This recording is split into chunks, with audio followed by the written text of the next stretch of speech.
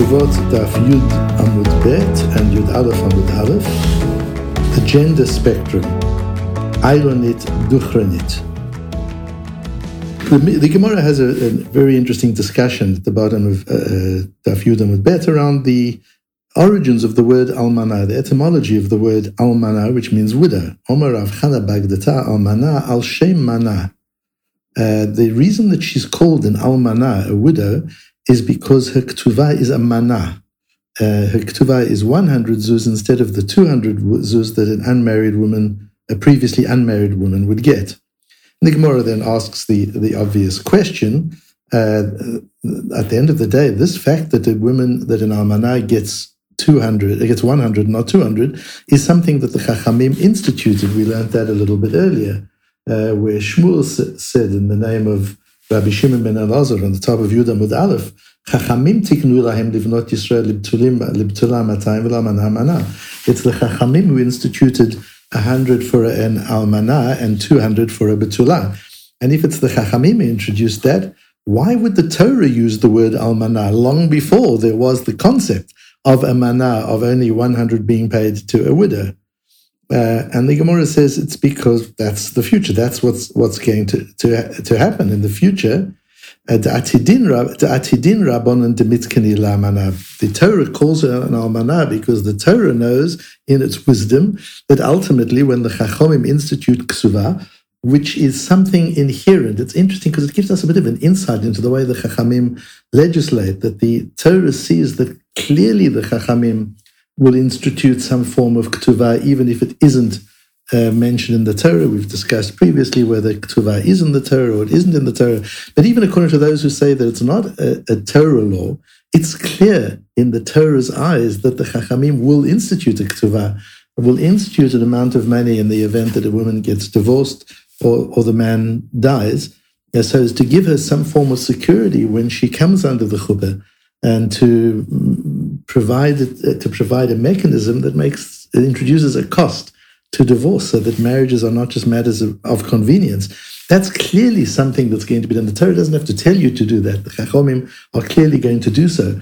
And the Torah, so to say, also foresees that there's going to be a different ratio of ketuvah for a woman who's been previously married compared to one who is unmarried, and therefore at that time already the Torah is willing to call her an almana. And the Gemara gives an example of that, where in Bereshit we're told V'shem anar hashlishi Chidekel hu ha'olech kidmat Ashur, that the name of the third river is Chidekel, which goes past the east of Ashur. V'tana Rav Yosef Ashur zu Silika, and Rav Yosef says Ashur is the city of Silika. Umi havai, the city of Silika clearly wasn't built at that time. Ela da atida, hachanami da atida. So there are certain things. It's not just a question of the Torah foreseeing what's going to happen in the future. It's the Torah indicating that there's an inevitability.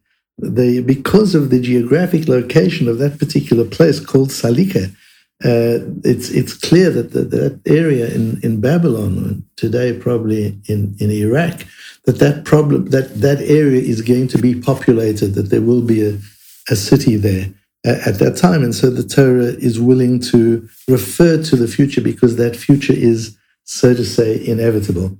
The Gemara then goes on to an interesting discussion about the meaning of different words and to show that there is meaning in the way words are constructed.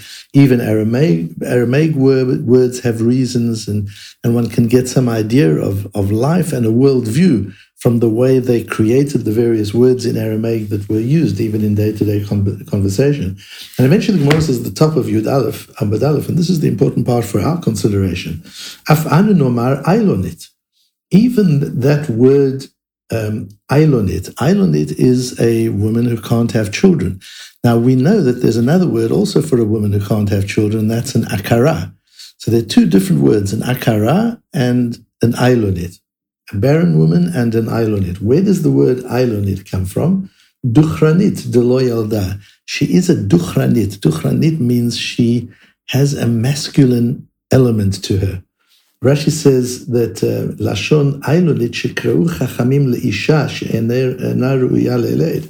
A woman that is not able to give birth is called a duchranit. Lashon Ail tamim, the metargimim and dachar shalim. In Vayikra, where the Torah talks about a ram that is perfect, it talks about a dachar shalim. And that arehi ka'ayil she'eino yoled. So this woman is like an ayilonit is like an ayal.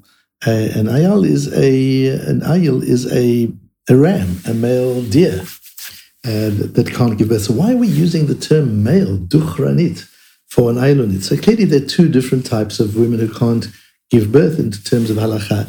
The one is a woman who has no physiological indication that she can't give birth, and one is a woman who does have some form of physiological indication. So a woman who in every way seems a normal, healthy woman, but she just is unable to have children, like the mothers of our nation, Sarah and Rivka and Rachel, all had difficulty giving birth. They were akarot until Hashem was potach et rachmam, until Hashem opened their wombs. There was some kind of obstacle that made it impossible for them to become pregnant, but there was nothing physically evident in them that was the cause of this barrenness. In the case of an Ailonit, there is Duchranit, there is a masculinism to her, so that the Gemara is acknowledging that there are women who have a greater, perhaps masculine hormonal balance that is the cause of them not being able to give birth, and calls them Ailonit. It's interesting because an ayal is quite an effeminate animal. A deer is somewhat of an effeminate animal if you compare them to the wolves and the foxes of the world, and even the lions. The deer are dainty and agile and beautiful and attractive, and yet among them there is the male ayal and there is the female, the Rachel. And here she's called the ayal, the Ailonit, because although she looks feminine, there is a masculine element. Although she is feminine, she is female, there is a masculine element to her, and we see Chazal acknowledging that. So as we mentioned in Yevamot, there's a clear acknowledgement of a spectrum of gender.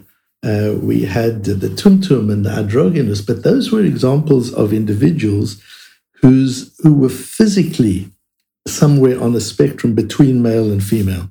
Either they had no clear indication as to what they were externally, or they had indications both of male and female organs. So there was a physical manifestation of them being somewhere on the spectrum, not clearly male or female. And I mentioned at that time that we've got to understand that Chazal acknowledged that there is a spectrum. How we deal with it halachically is very different from the way society is dealing with it today. But we've got to acknowledge the reality of a spectrum. And here that idea is taken further. There can be a woman who is totally feminine but can't have children. That's just a problem in pregnancy, a fertility problem. But here there's something else, which is a woman who is an Ailonit, who has a Duchranit. She has a masculinity to her, which causes her to be unable to have children, to have babies. And once again, Chazal recognizing that there is such a case. However, one thing is clear: these cases were incredibly unusual.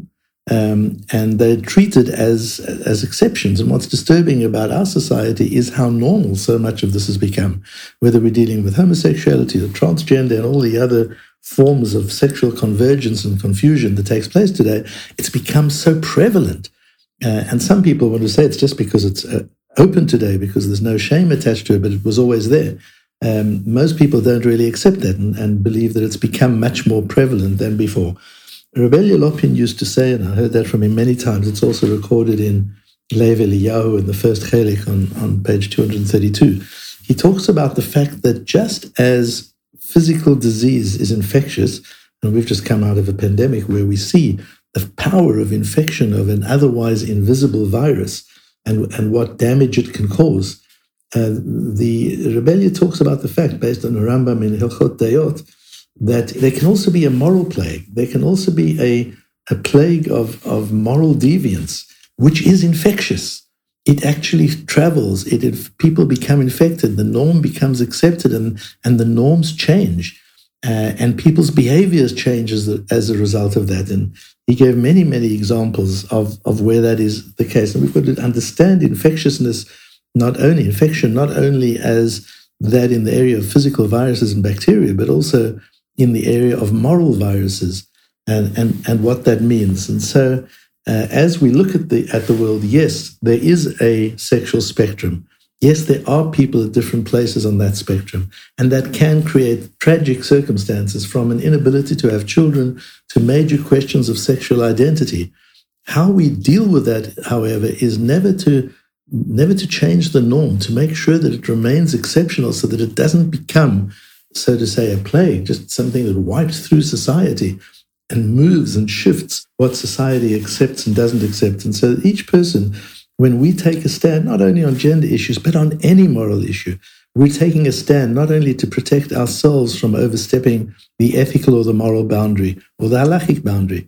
We're taking a stand not only to protect our community, but every time we take a stand to protect a moral or an ethical line, we're taking a stand for the future of society and of humankind.